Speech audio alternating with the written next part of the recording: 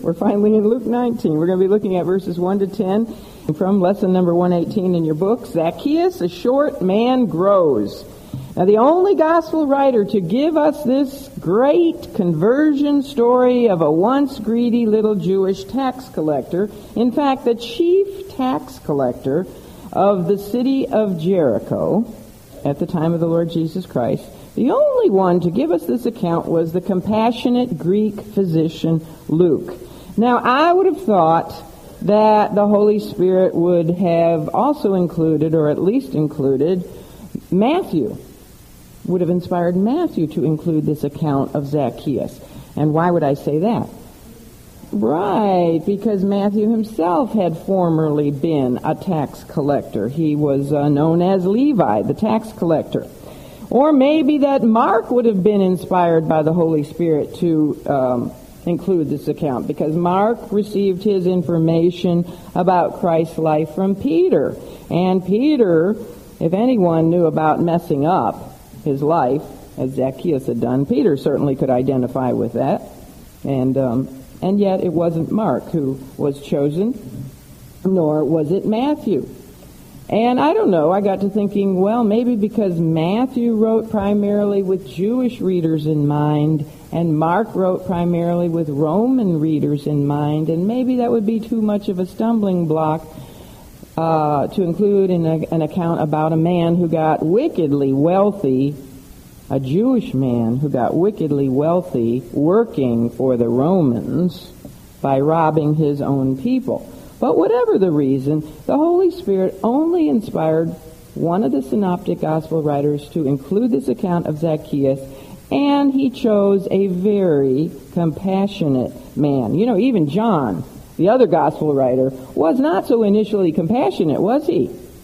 He didn't want to include a man in their little group who was casting out demons in the name of Jesus because he was so sectarian. He said, well, you know, we rebuked him for doing that. And then he's the one who wanted to call down lightning from heaven on all those people in that Samaritan village. And last time we saw him, or a couple times ago, we saw him wanting to have one of the best seats in the house next to the Lord. So initially, John wasn't very compassionate, but Luke was. It's a good thing for a doctor to be compassionate, isn't it? Doesn't it make all the difference in the world to have a doctor with good bedside manner? Yes, it does. And they don't all have that, but Luke did.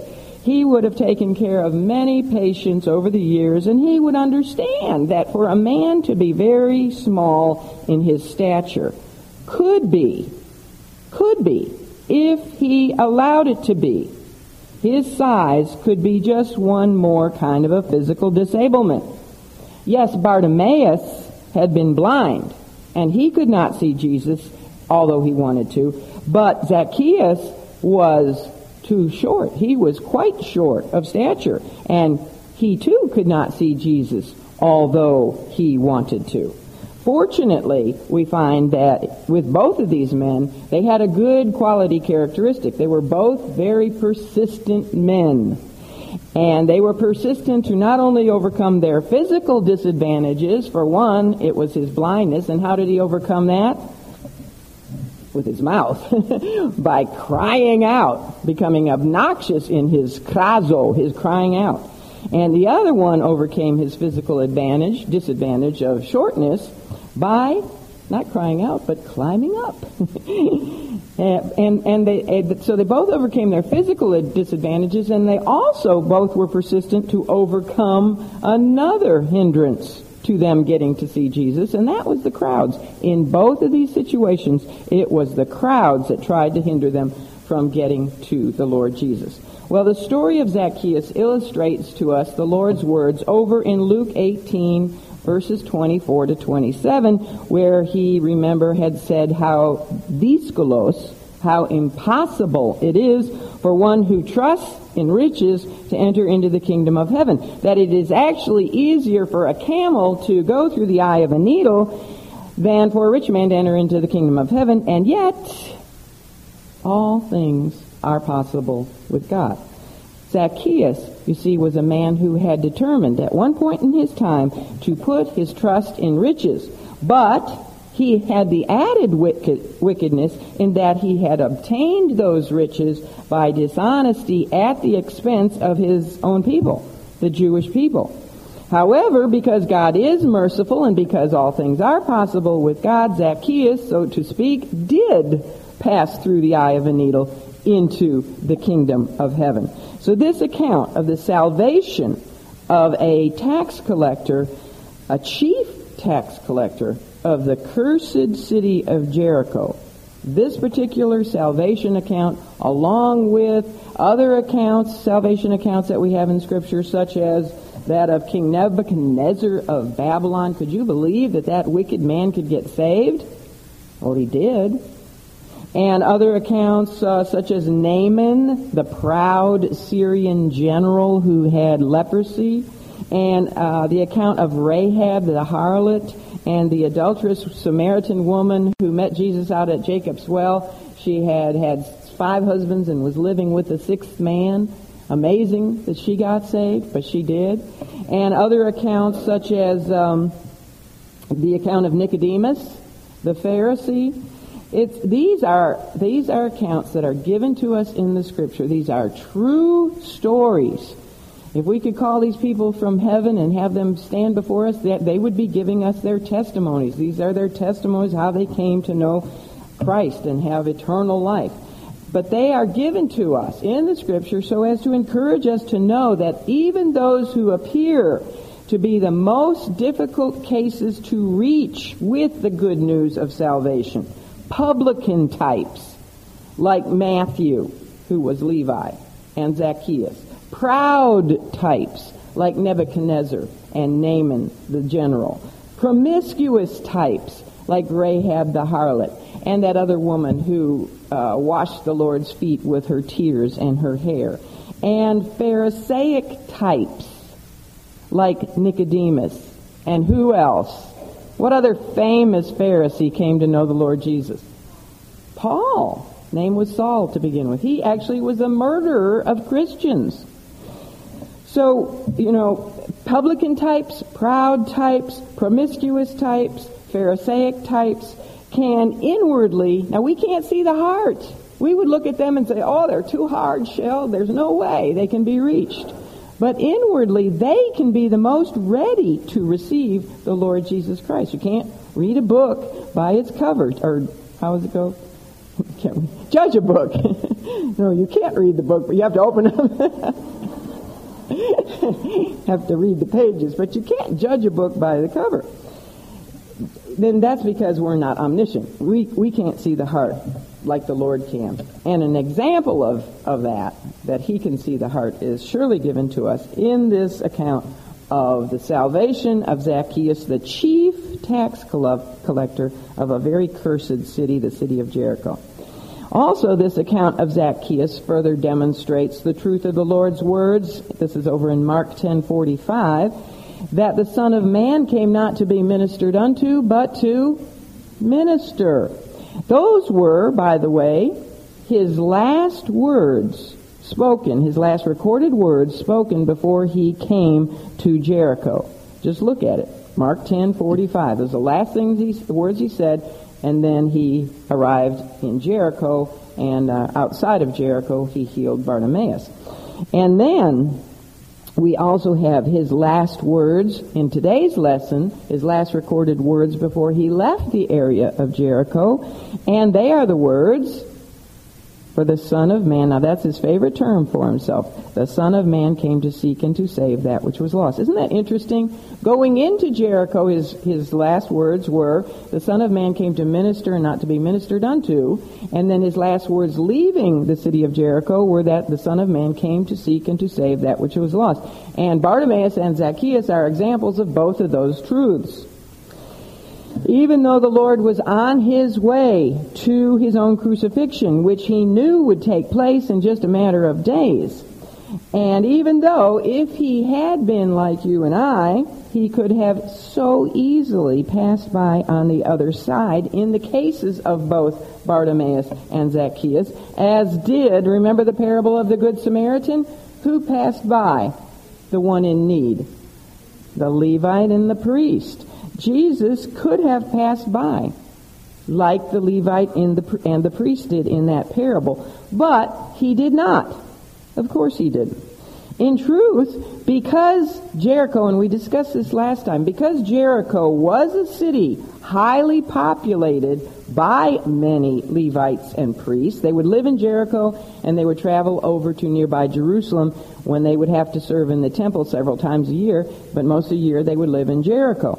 So because this city was populated by a lot of Levites and priests, we could literally correctly say that many of those Levites and priests had literally passed by on the other side of both Bartimaeus and Zacchaeus with cold hearts. They'd see them there.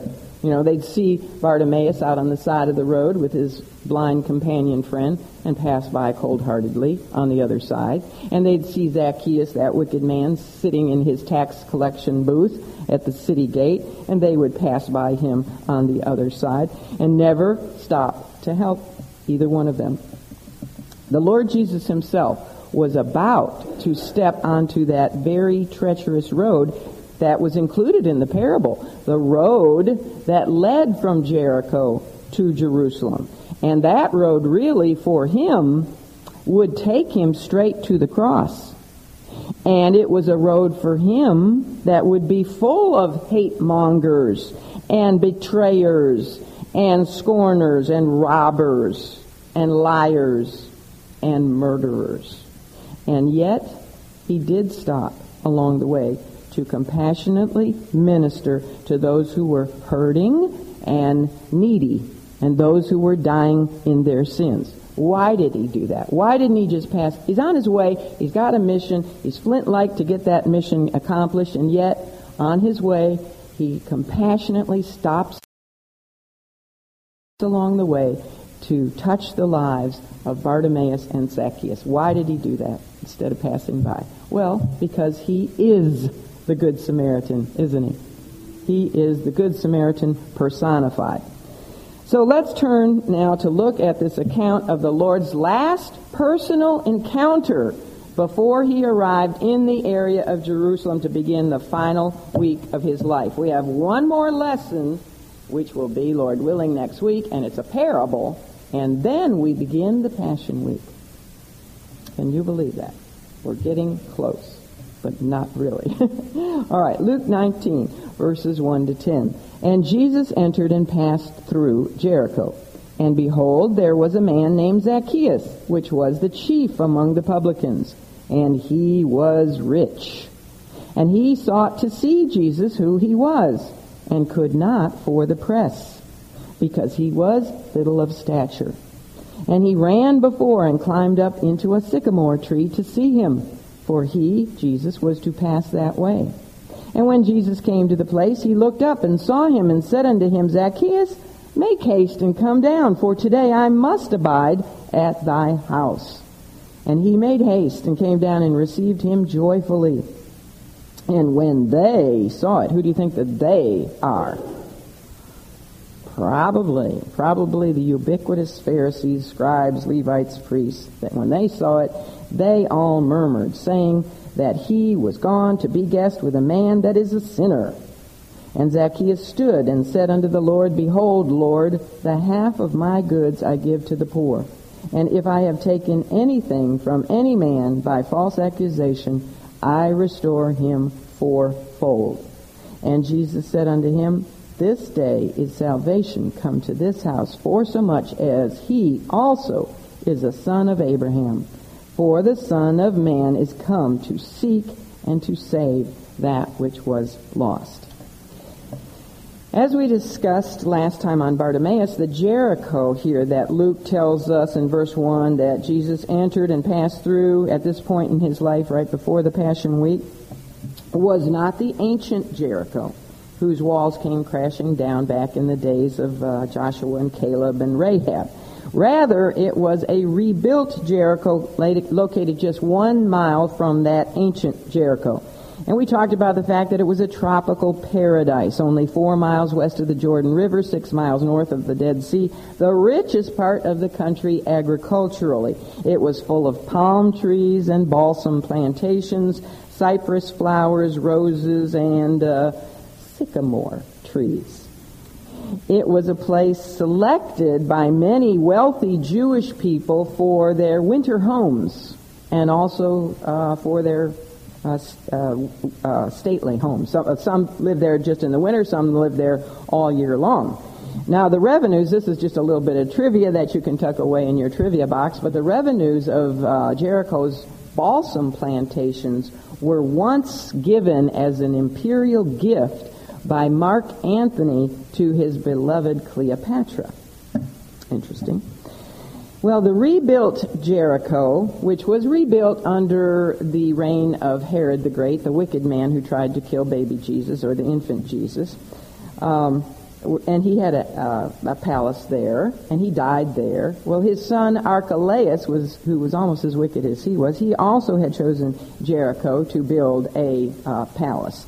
But it was absolutely a beautiful and a very productive agricultural center, but it was also a great commercial center.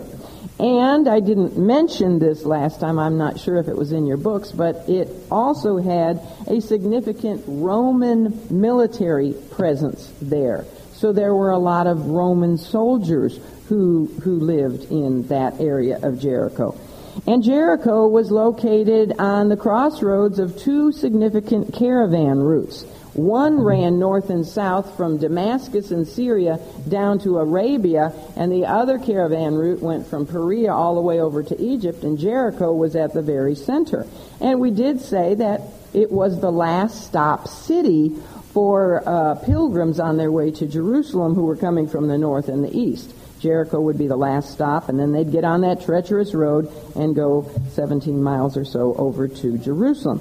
Well, for all of these reasons, Jericho had become the main Judean station for the collection of taxes and customs on both native produce, the export trade, and also the import trade. And so it was a main tax station. So not only was the city populated by a lot of very wealthy people, a lot of wealthy Jewish people, and a lot of Roman soldiers, and a lot of travelers and vacationers, and a lot of Levites and priests and Pharisees and scribes, but also Jericho housed a lot of tax collectors. Now, although it was a very striking city outwardly, and we talked about how Jericho even smelled good. The name means smell. It smelled good because of the balsam groves and the roses. Yet, Jericho was under a divine curse. God had cursed the city long ago, back in Joshua 6, verse 17. It was a corrupt city, therefore. It was still under the curse. And perhaps no individual exemplified more the fact that the city was under a curse than the city's chief tax collector. Now, to be a chief, there were a lot of tax collectors, but he was the chief. He had the most feathers on his cap.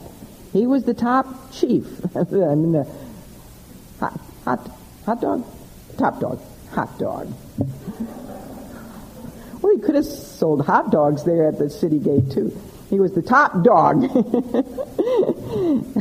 So extortion and payoffs and blackmails and all those kinds of things were common practice for tax collectors, and especially for one who had, over the years risen to such a position as chief tax collector. This tells us that and besides the fact that he was so rich, it mentions he was rich, and in the Greek it means he was extremely rich. So we know without a shadow of a doubt that this man was a bad dude. He accumulated a lot of wealth, and not by the right way. You see, as long as Rome got her appropriate tax monies, she didn't ask any further questions of her tax collectors. So this left the tax collectors with nothing but their own consciences to keep them from taking from the people more than what was required. And obviously, most of them would try to sear their consciences because they would take that extra money, and what would they do with it? line their own pockets. Do you remember back when a group of publicans, publicans is another word for tax collector, when a group of publicans were under conviction after hearing the preaching of John the Baptist? Remember this? They went to him and they said, "What should we do? We want to repent. What should we do?" And John immediately responded to them. This was in Luke 3:13 by saying, "Exact no more than that which is appointed you." Just collect for the taxes for Rome only that which is appropriate. Don't collect any more. And that's what he told them. Well, apparently Zacchaeus had silenced his conscience at some point in time because he did exact far more from his own people than what was appointed by Rome. Now, although his name means righteous or clean or pure, yet he was not. Now, and though his name does mean righteous, Zacchaeus means righteous. That's what his name literally means in the Hebrew, or clean, or pure. That would tell us something, because back in those days, people named their children purposely for what their name meant. So that this would tell us he had godly parents. Apparently he had godly Jewish parents who wanted their son to be righteous, to be pure, to be clean. But he wasn't. But this is where I give you the answer to the question I asked earlier. What do Zacchaeus and I have in common? And some of the rest of you. Catherine Graham, Catherine Stoltz isn't here today. Who else has the name Catherine? No. Yes, I'm rich by exhorting from other people.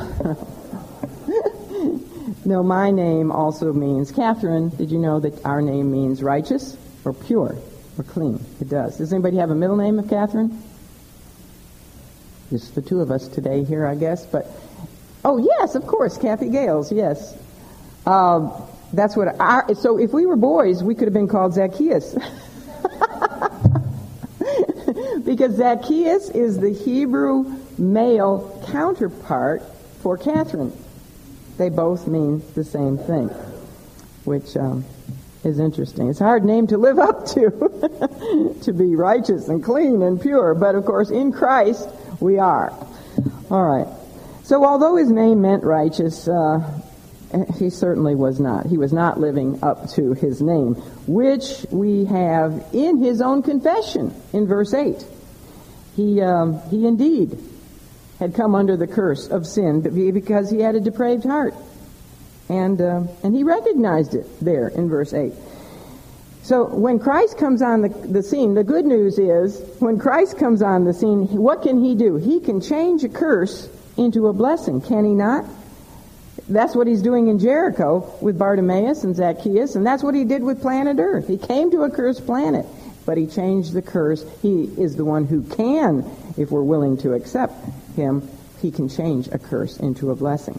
Well, I found it also interesting that the only two specific recorded accounts of named publicans coming to faith in the Lord Jesus in the Gospels, and we can be sure that there were other publicans who were saved because the Lord was often dining with prostitutes and publicans and other such sinners. And he gave the parable of the Pharisee and the publican, and it was the publican in that parable who went away justified. Now, we don't know that that's a true story. It could be. But the publican in that parable was saved. But there are only two named publicans in the Scripture who had actual salvation experiences that are given to us, and we've already talked about them. The first one was Levi, whose name was changed to Matthew, which means, anybody know what the name Matthew means? Pardon? Very close, yes. Blessing from God. You can read different things, but blessing from God or gift of God, gift of Jehovah. And Zacchaeus, we already said his name means righteousness or righteous or pure. So you could say, and this is where I get kind of silly, but I have fun sometimes. I'm studying. You could say the Matthew is Zacchaeus. The gift of Jehovah is righteousness. Because it's true. The gift of Jehovah is righteousness. I think it's interesting that one man was a tax collector, this is Levi, Matthew, up in Capernaum of Galilee. Remember his story, which was also given to us in the fullest format by Luke. Again, interesting that Luke is the one who gave us the account of Matthew. Matthew was sitting there at his tax collection booth, and along comes Jesus, and he says, "Follow me." 2 words, "Follow me." And you know what Levi does? Gets up, leaves everything behind, and follows the Lord Jesus up there in Capernaum of Galilee. And then he did the same thing Zacchaeus did. He had a feast at his home, and he invited many other publicans and sinners to that feast, and I'm sure some of them also got saved that day. But anyway, then the only other named tax collector we have in the Scripture is Zacchaeus, and he's a tax collector down in Jericho of Judea. So you see how balanced the Scripture is? Remember last time we had 2 blind men up in Galilee who called out to Jesus as the Son of David. He touched their eyes and they were healed and saved. And then we had the 2 down in Jericho of Judea, Bartimaeus and his companion, who also cried out, first ones to cry out, Son of David. He touched their eyes and they were healed and they were saved. Now we have 2 publicans, only 2 named publicans, one in Capernaum of Galilee and one down in Jericho of Judea. Isn't that interesting to you? I think it just shows us in one more small way that the Scripture is divinely inspired, and it is so balanced in all ways. Both men, Levi and Zacchaeus, were immediately responsive to the call of Jesus. Both had a feast in their homes, which caused the self-righteous to murmur against the Lord for eating with sinners, and both of these men were changed forever. They were new creatures in Christ. Well, when Jesus entered the city of Jericho with a massive crowd of pilgrims, Passover pilgrims, who, if you can imagine, had been excited before the miracle of healing Bartimaeus and his friend, were now even more stirred up after seeing that miracle just right outside the city before they then entered in. And I can just picture them all shouting and glorifying God, which is what it tells us they were doing in Luke 19:43, probably with Bartimaeus out at the front, maybe waving a palm branch and crying out in his loud voice, "Hosannas to the Son of David." Well, this crowd coming into the city, it didn't take long for the people, to hear all this and to come running out of their homes and businesses to see what was going on. And I could imagine that word would shoot like lightning throughout that city that the famous Jesus was present there in Jericho. And you can just picture everyone coming out, everyone from the entire city coming out to the streets with mixed reasons to see Jesus. There would be, of course, the priests and the Levites and the scribes and the Pharisees who would come out so that they could readily give a full report of everything Jesus did to the Sanhedrin council over in nearby Jerusalem. Do you remember after Jesus raised Lazarus from the dead, what the Sanhedrin council did? They met together, they were mad, and they issued a decree that if anyone heard about the whereabouts of Jesus, they were immediately to report to them. That was in John 11:57.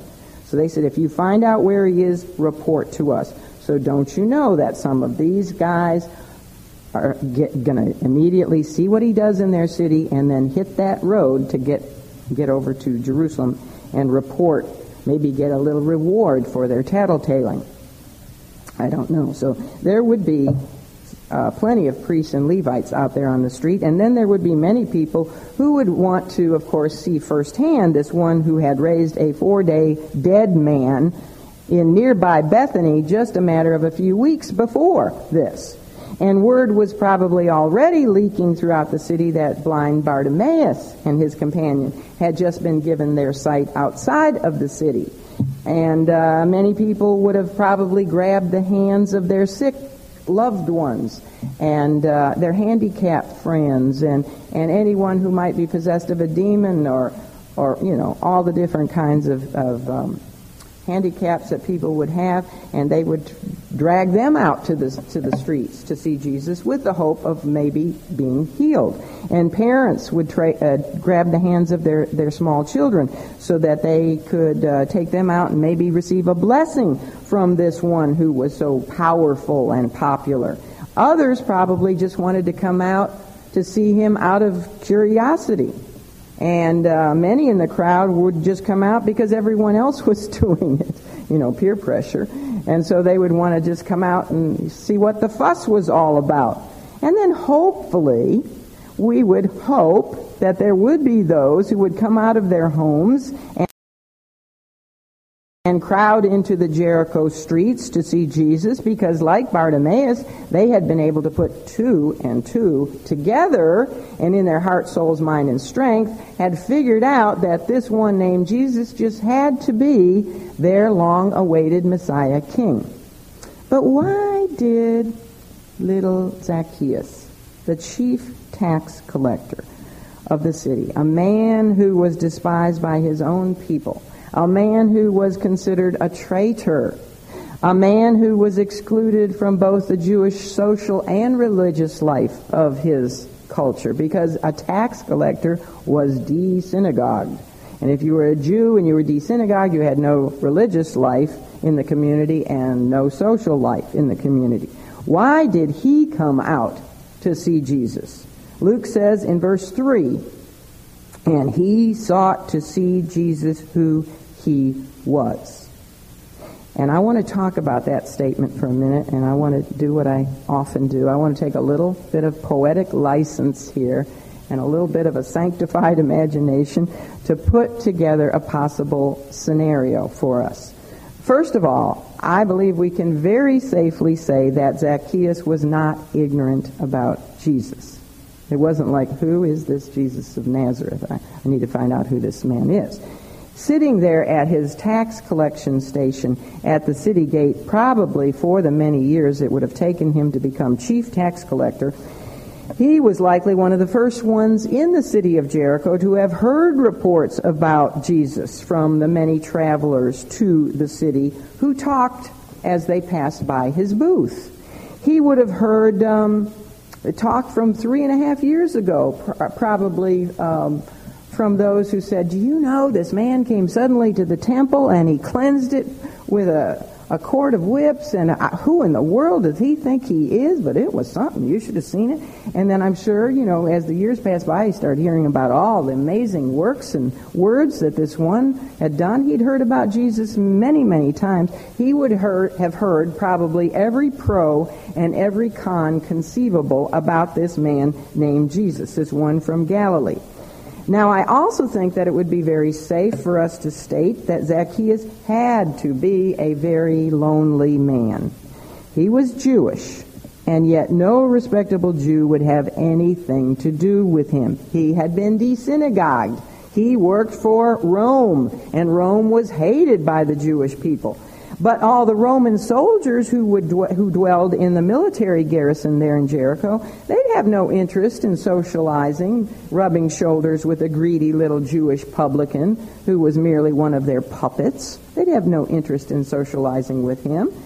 The only friend, really, that Zacchaeus seemed to have was his own wealth, his own riches.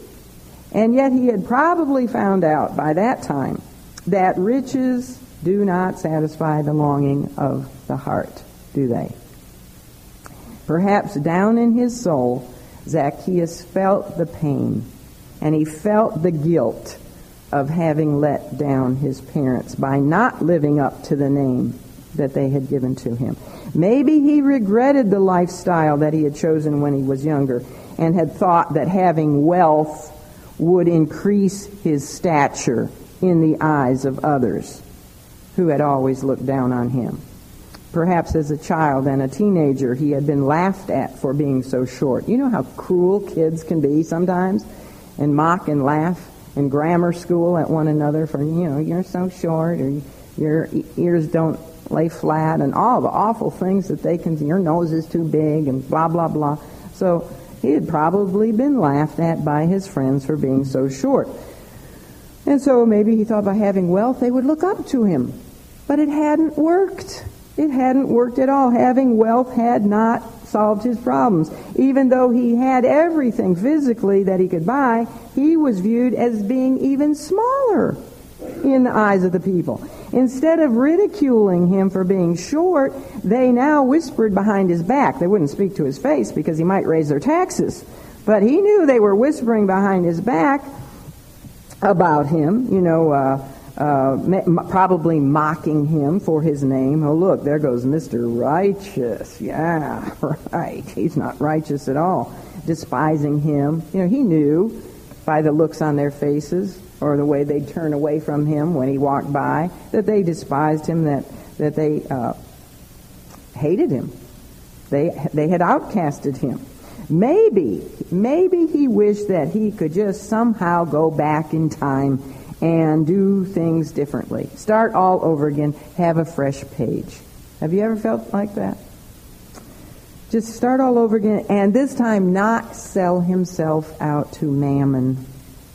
Have friends this time around instead of having a fancy house and expensive robes and a beautiful chariot. But there was no way he knew of to turn back. Maybe, like the publican in the Lord's parable of the publican and the Pharisee, maybe Zacchaeus had even traveled to Jerusalem to hide himself in the corner of the outer court of the temple to pray to God to help him, despite the scornful and self-righteous looks of the Levites and the priests that were also in the temple looking at him and looking down their nose at him. Maybe he had cried out, "Lord, help me. I don't know how to get out of my situation." But in his efforts, his own self-efforts, he knew of no way to find release from his sin and a way to have a new life. So what brought Zacchaeus out to the streets to see Jesus that day in Jericho? Perhaps more than anything, it was curiosity. But it was probably curiosity slightly mingled with a smidgen of hope.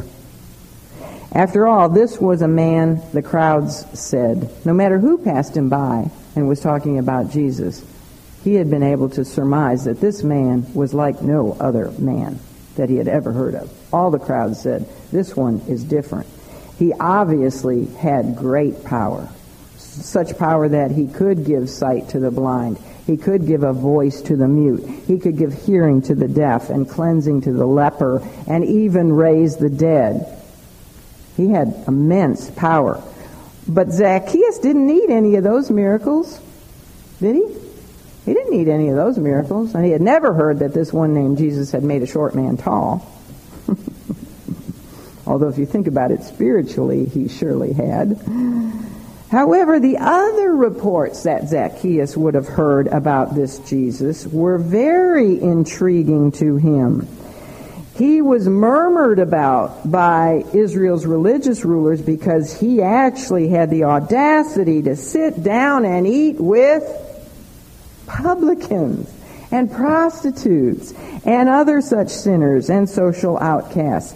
I believe it was curiosity with a touch of hope that drew out Zacchaeus to see this Jesus, who he was, who he really was. I know he's Jesus of Nazareth, the one I'm hearing about for 3.5 years, but I want to see who he really is. Because reports did indeed indicate that he was very much unlike the calloused, condemning, self-righteous, hypocritical leaders and teachers of Israel who so readily dismissed a man like himself, like Zacchaeus, to eternal damnation without ever even making a single attempt to be merciful to him and show him how to be forgiven. But then how could they? They weren't saved themselves. So maybe a small spark of hope lay somewhere in the heart of Zacchaeus that this one named Jesus was different from the other spiritual leaders of Israel, for whom I'm sure he had no respect. The false shepherds that are spoken of in Ezekiel chapter 34. Maybe he could change. Maybe this one named Jesus could change the destructive and the lonely course of his life. Zacchaeus might even have thought to himself that if he could just get a glimpse of his face and see the look in his eyes, then he would immediately know if there was indeed something different about him. You know, you can tell a lot by a person's face. You can. I just passed in the driveway a person who has just moved into our little area, And he rolled down the window, and I said hi, and I told my husband, I said he had a good face. I could tell by his face that he's a nice person. You can just tell sometimes by a person's face. And so Zacchaeus just wanted to see his face. He would know, if he could look into his eyes, if he had true compassion. He would be able to discern in his face if he had that same hardness of expression toward the commoners and toward the sinners as did the priests and Levites and Pharisees of his city. He would know who this Jesus was by those he hobnobbed with and by those he dined with. I wonder who he would dine with that day. I would tell him a lot. Who he would rub shoulders with. All these things would indicate to him who this Jesus was. And Zacchaeus was therefore very eager to see him. He simply must get a good look at him. See the way he walked, see the way he moved. Did he put his head down and just ignore the people, or did he look out at the people with love? He would know. But there was a problem. And in the latter part of 19:3, we are told what his problem was. He was too little of stature to see Jesus. Now here is where Zacchaeus is not just like me, in that we share the same meaning to our name. Zacchaeus here is really like every one of us. Because as Dr. Harry Ironside said, he was a come shorter. I love that term. He was a come shorter. It doesn't matter how tall or short we are. It doesn't matter our physical height. Whether you're tall like Terry or short like... who is short here? Are you short? Francis Baker. There you go. It doesn't matter what our physical height might be. We are all come shorters. Because we are all sinners and we all come short of the glory of God. But he had another obstruction, another hindrance that did its best to keep Zacchaeus from seeing Jesus. And wouldn't you know it, it was the same hindrance we have today. What was his hindrance? The press. The press. If there is anything out there trying to keep people from seeing Jesus, it's the press. The media. I'm talking about the media. And of course the crowds. The crowd would keep people from seeing Jesus. But the press is doing a great job in that too. It says, and he sought to see Jesus who he was and could not for the press. There were... You got it? You finally got it. Okay, there were so many people crowding the way along where Jesus was walking that Zacchaeus simply, too little, he couldn't see over the crowds. And we can be sure that the crowd did their best purposely to prevent Zacchaeus from seeing Jesus. He was as well known as the city mayor. Everybody knew the chief tax collector of Jericho. He was there at the city gate. He'd been there for years. Everyone in town knew Zacchaeus. So when they saw him trying to get through the crowd, what do you think they did?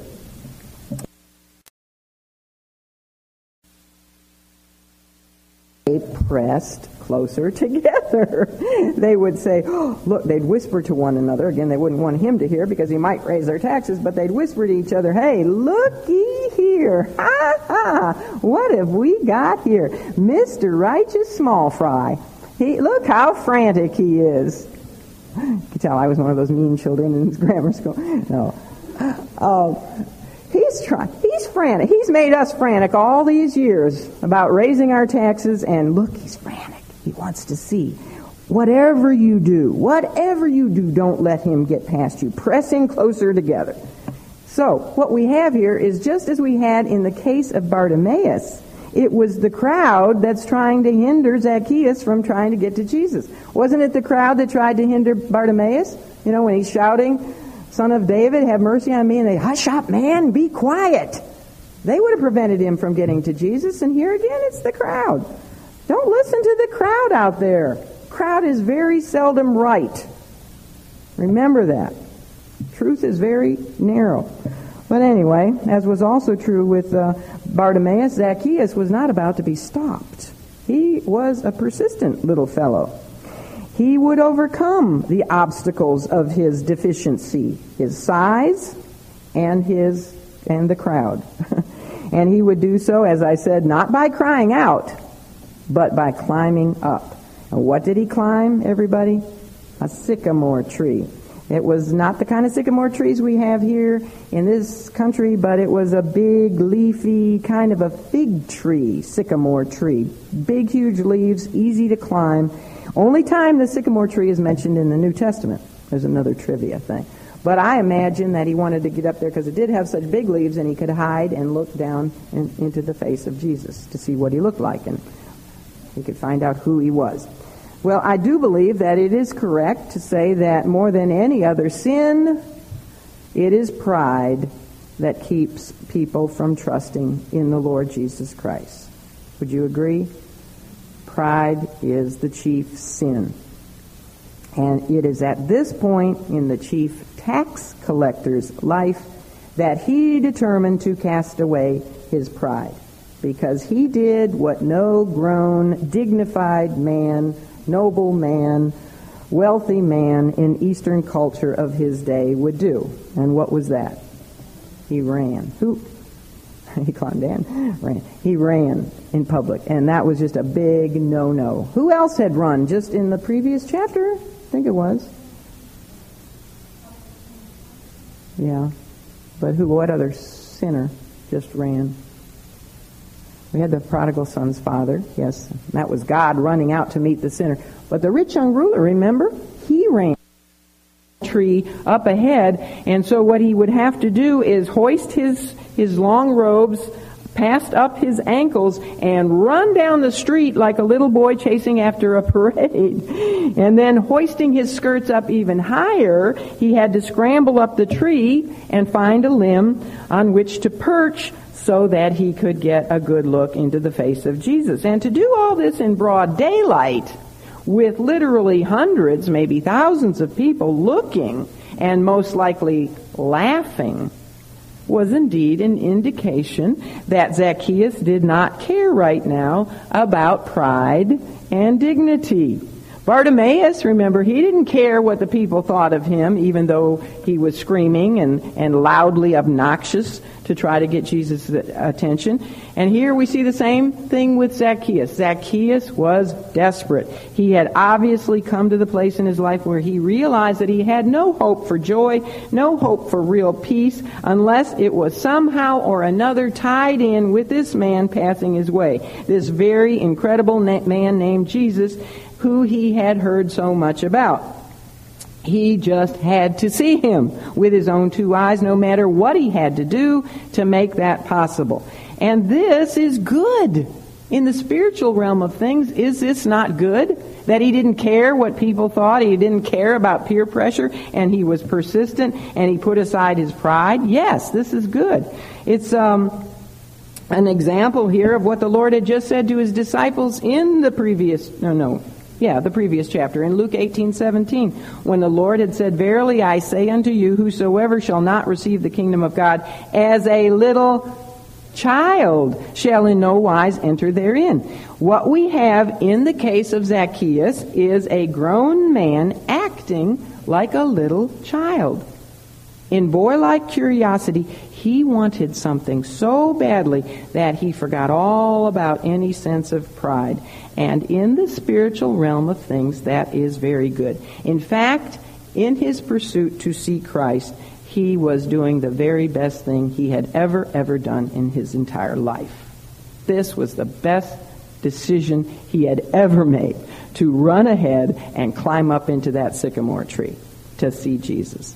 Well, the goal was to get a good look at Jesus as he passed by on the road below, but Zacchaeus got a whole lot more than just a good look at Jesus. He was going to receive his call to eternal life from the Eternal One himself. Now, from his heightened perspective up in that sycamore tree, Zacchaeus could very carefully scrutinize the band of people passing below him. He would see the faces of two very ragged-looking beggars, perhaps at the forefront of this parade. And he could have sworn that they were the same two blind men who always sat right outside the city gates, except that now they could obviously see. And they were running here and running there and shouting and waving and so happy, and they were whispering to people something, and those people's faces were just amazed. And then he could also see from his lofty position up there lots of weary-looking Galileans who nonetheless were also very excited. And he would have seen the faces of men who he knew had to be the Lord's disciples because they were all around him, and they looked very much like they were truly enjoying all this attention. But then, Zacchaeus' focus shot to one very special face. Not that there was anything in the features of that particular face that stood out from the other faces of Jewish men, but the countenance of the man himself was just so serene and so otherworldly. And there was just a royal dignity about that face, and a compassion that just emanated from his eyes, and such a humility in the way that he walked and in the way that he looked at people. And then suddenly time stood still, and all the rest of the faces in that crowd blurred as the eyes of this very one he was looking at turned so purposely upward and straight into his own, as though he had known he was there all along. The eyes of the light of the world himself looked straight into Zacchaeus' eyes. Can you imagine how Zacchaeus' heart must have leapt inside of him? He just looked straight at him. Did he know that he was going to be up there in that sycamore tree all along, since before the foundation of the earth? Of course. Why did he even go to Jericho in the first place instead of going through Samaria? Because he had a divine appointment with this man. And as long as he would live, I am sure, because I know where I was and what happened and everything about the moment Jesus looked into my eyes and called me to himself, as long as Zacchaeus would ever live, he would never, ever forget the moment when those piercing, penetrating eyes shined their light straight at him, while at the very same time the voice of his good shepherd spoke his name. Zacchaeus. Now, they had never met before. We know that this is the one and only recorded time that Jesus had ever been to Jericho. And remember what it had said back in verse 2? Zacchaeus wanted to see Jesus, who he was. These things tell us that they had never previously met. And yet, Jesus knew exactly who Zacchaeus was. Now, Zacchaeus had wanted to know who Jesus was, but Jesus knew who Zacchaeus was. Who was he? He was one of his strayed little sheep. And the good shepherd knows his sheep. He even knows them by their name. You see, this poor little confused sheep had even gotten himself up into a tree. Now, I don't know about you, but I've never heard of a sheep getting up into a tree, have you? But we are a peculiar people. And we can get ourselves into all kinds of precarious positions. And Zacchaeus had managed to do that. So Jesus looks up at him and he says, Zacchaeus, what are you doing up there? Make haste and come down, because I must abide in your house today. You see, as omnisciently as the Lord knew Zacchaeus' name, he also knew that Zacchaeus would obey him, because he can see the heart. He knew his command would be obeyed. He knew Zacchaeus was ripe for the picking. The Lord himself, you see, had sovereignly orchestrated the circumstances of Zacchaeus' life, including his short stature, for this very moment. Did you hear that? You know, I look back on my life, and everything wasn't always pleasant. But I can now give thanks for everything and in everything, because I see he orchestrated all the events of my life, including the family I was born into, the way I look, everything about me, so that I would get to that point where he would call me and I would answer. So even his short stature, all this was, if he hadn't been short, he wouldn't have been in the tree when Jesus looked up. Right? God is sovereignly orchestrating everything in our lives. He is working all things out together for his good and our glory. He said to him, Zacchaeus, make haste and get down from there. Time is urgent. Yeah, no, we don't want the glory. We'll give the glory to him. His good and his glory. And we'll get some good out of that too, fortunately. But he says, get down. Time is urgent. Now is the accepted day. Today is the day of salvation.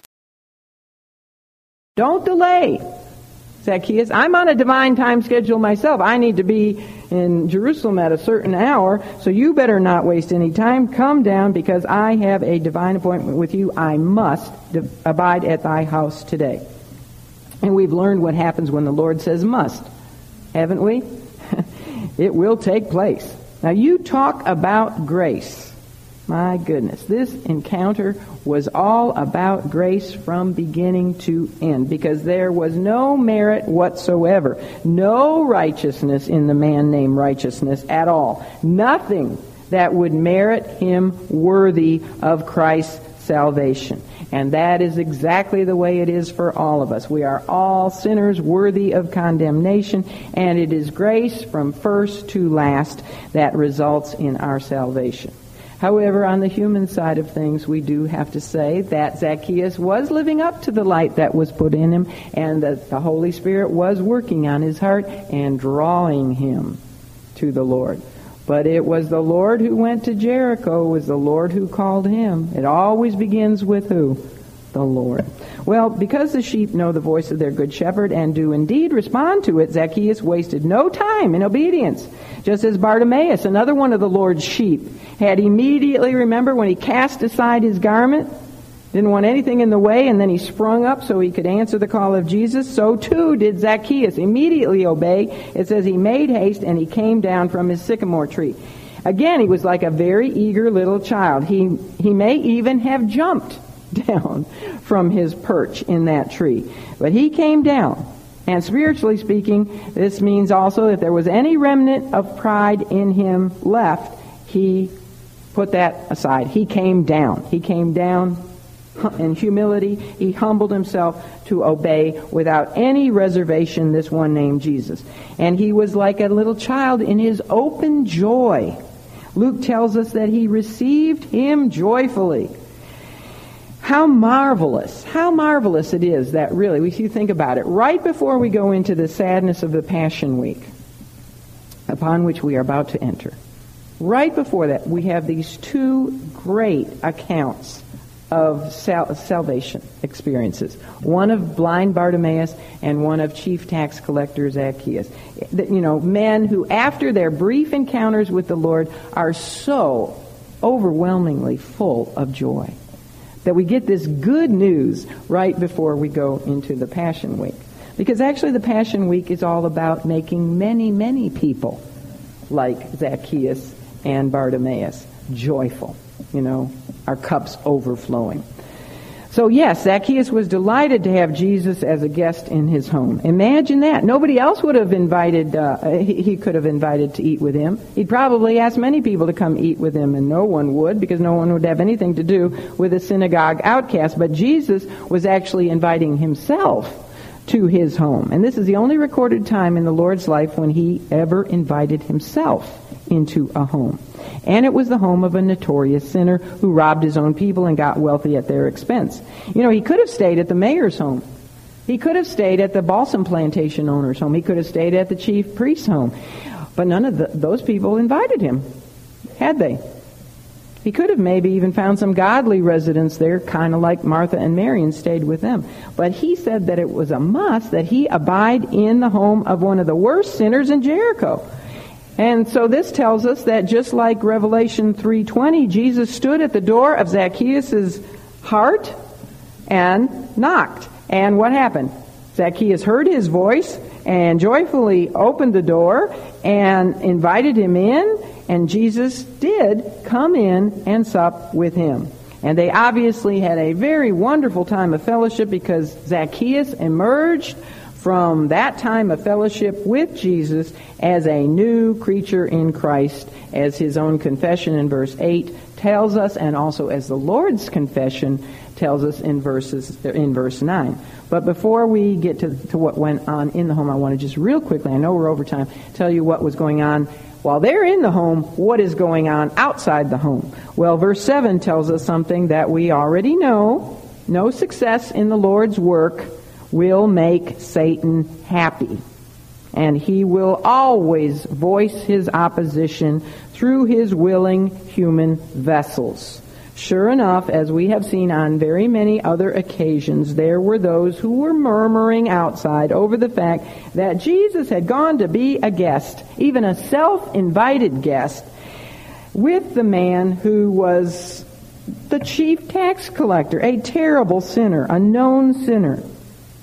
Now, as I said, I didn't hear any of them inviting him to eat with them, but anyway, they're out there mumbling and grumbling about the fact that he was eating with Zacchaeus. And this was the same complaint we've heard before. Do you remember back in Luke 15 when the Pharisees and scribes actually said, this man receiveth sinners and eateth with them? And they were mumbling, and that was what launched him into giving the three famous parables of Luke 15. Remember those three parables? The parable of the lost sheep, the parable of the lost coin, and the parable of the lost lad, or the parable, we call it, of the prodigal son, which taught, all of those parables taught how very opposite is the attitude of God towards sinners than the attitude of the self-righteous false shepherds of Israel. Well, his critics, who, by the way, would have quickly sent word over to the Sanhedrin council in Jerusalem about this, I'm sure one of them or two of them got on the road immediately to go tell the Sanhedrin, he's eating with Zacchaeus, the chief tax collector. They would claim that this was corruption on the part of Jesus. This would prove that he could not possibly be the Messiah. But it was nothing of the sort. Sinners did not transmit their evil on him. Just as touching a leper. When he touched a leper, he didn't communicate disease. He communicated his purity to the leper. His righteousness was transmitted to those he ate with or fellowship with. He was purity personified, and nothing could defile him. But he had power to purify the defiled, which is why he went to Zacchaeus' house in the first place. He went there to make Zacchaeus truly Zacchaeus, to make him truly clean, to make him truly righteous and pure.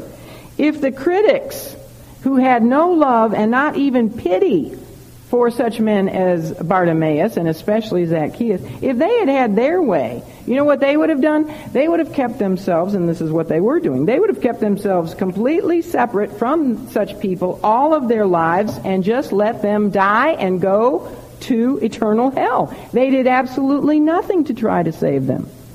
And that is, of course, really because they were not saved themselves, but they thought they were. Their greatest hope, think about this, the greatest hope of the critics here would be that such men as Bart and Zach would have more compassion on them than they had ever had, and that they one day would share the good news of salvation in Jesus Christ with them.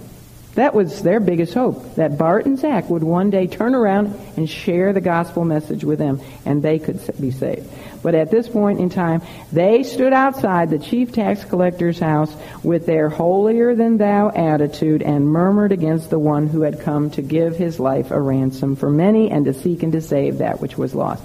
Well, we have no written record of what went on inside the house, but we have evidence that a great change took place in Zacchaeus based on his words when he and the Lord emerged from that house. For one thing, notice this. Finally, Zacchaeus was still. It says in verse 8, and Zacchaeus stood. I like that. You know what that tells me? He had lost his restlessness. For the first time in this entire account about him, we are told he stood. You know, he had either been running or trying to press his way through the crowd, or he had been climbing up a sycamore tree, or he had been hastening down a sycamore tree and hastening to his house in order to prepare everything for a meal. And here now we find that when he comes out of his house with Jesus, he is standing upright and he is still. He has found the peace that he had longed to have. And the only place to find the peace of God is from the God of peace. Right? Second, he was reverential. What did he call Jesus? Lord. And third, he was compassionate and generous. A man who had previously not hesitated to take what he could from people was now going to give half of what he owned to the poor. What a contrast he is. I won't get into this. I think you do it in your homework. But what a contrast with the rich young ruler. But here, Zacchaeus is, all right, he voluntarily says, I will give half of what I own to the poor. And then he's honest. He goes on to admit that he has defrauded people and promises to restore them fourfold. Now this is again a voluntary thing where he is placing himself under the severest judgment of the Mosaic Law. He did not have to do this because the Mosaic Law said that if you voluntarily confessed your sin, all you had to do if you had defrauded somebody was pay them back what you defrauded them and add 1/5 to that. So that, if he was coming under the law, that's all he would have to do. That means if he took $100 from somebody, he'd have to pay them back the $100 plus 1/5, which would be $120. But here he is saying, whoever I have defrauded, and just think of all the people he had defrauded over the years. You know, he's chief. That means he's been a tax collector a long time to rise to that position. He's promising everyone he defrauded fourfold. That means if he defrauded them $100, he was going to pay them back fourfold, which means $400. So by the time he would give half of his wealth away and then fourfold pay back everybody he had defrauded, guess what? He'd be broke. He would not have probably anything left. What this tells us, I mean, nobody could deny that his meeting with Jesus in that house had made a life-changing impact on him.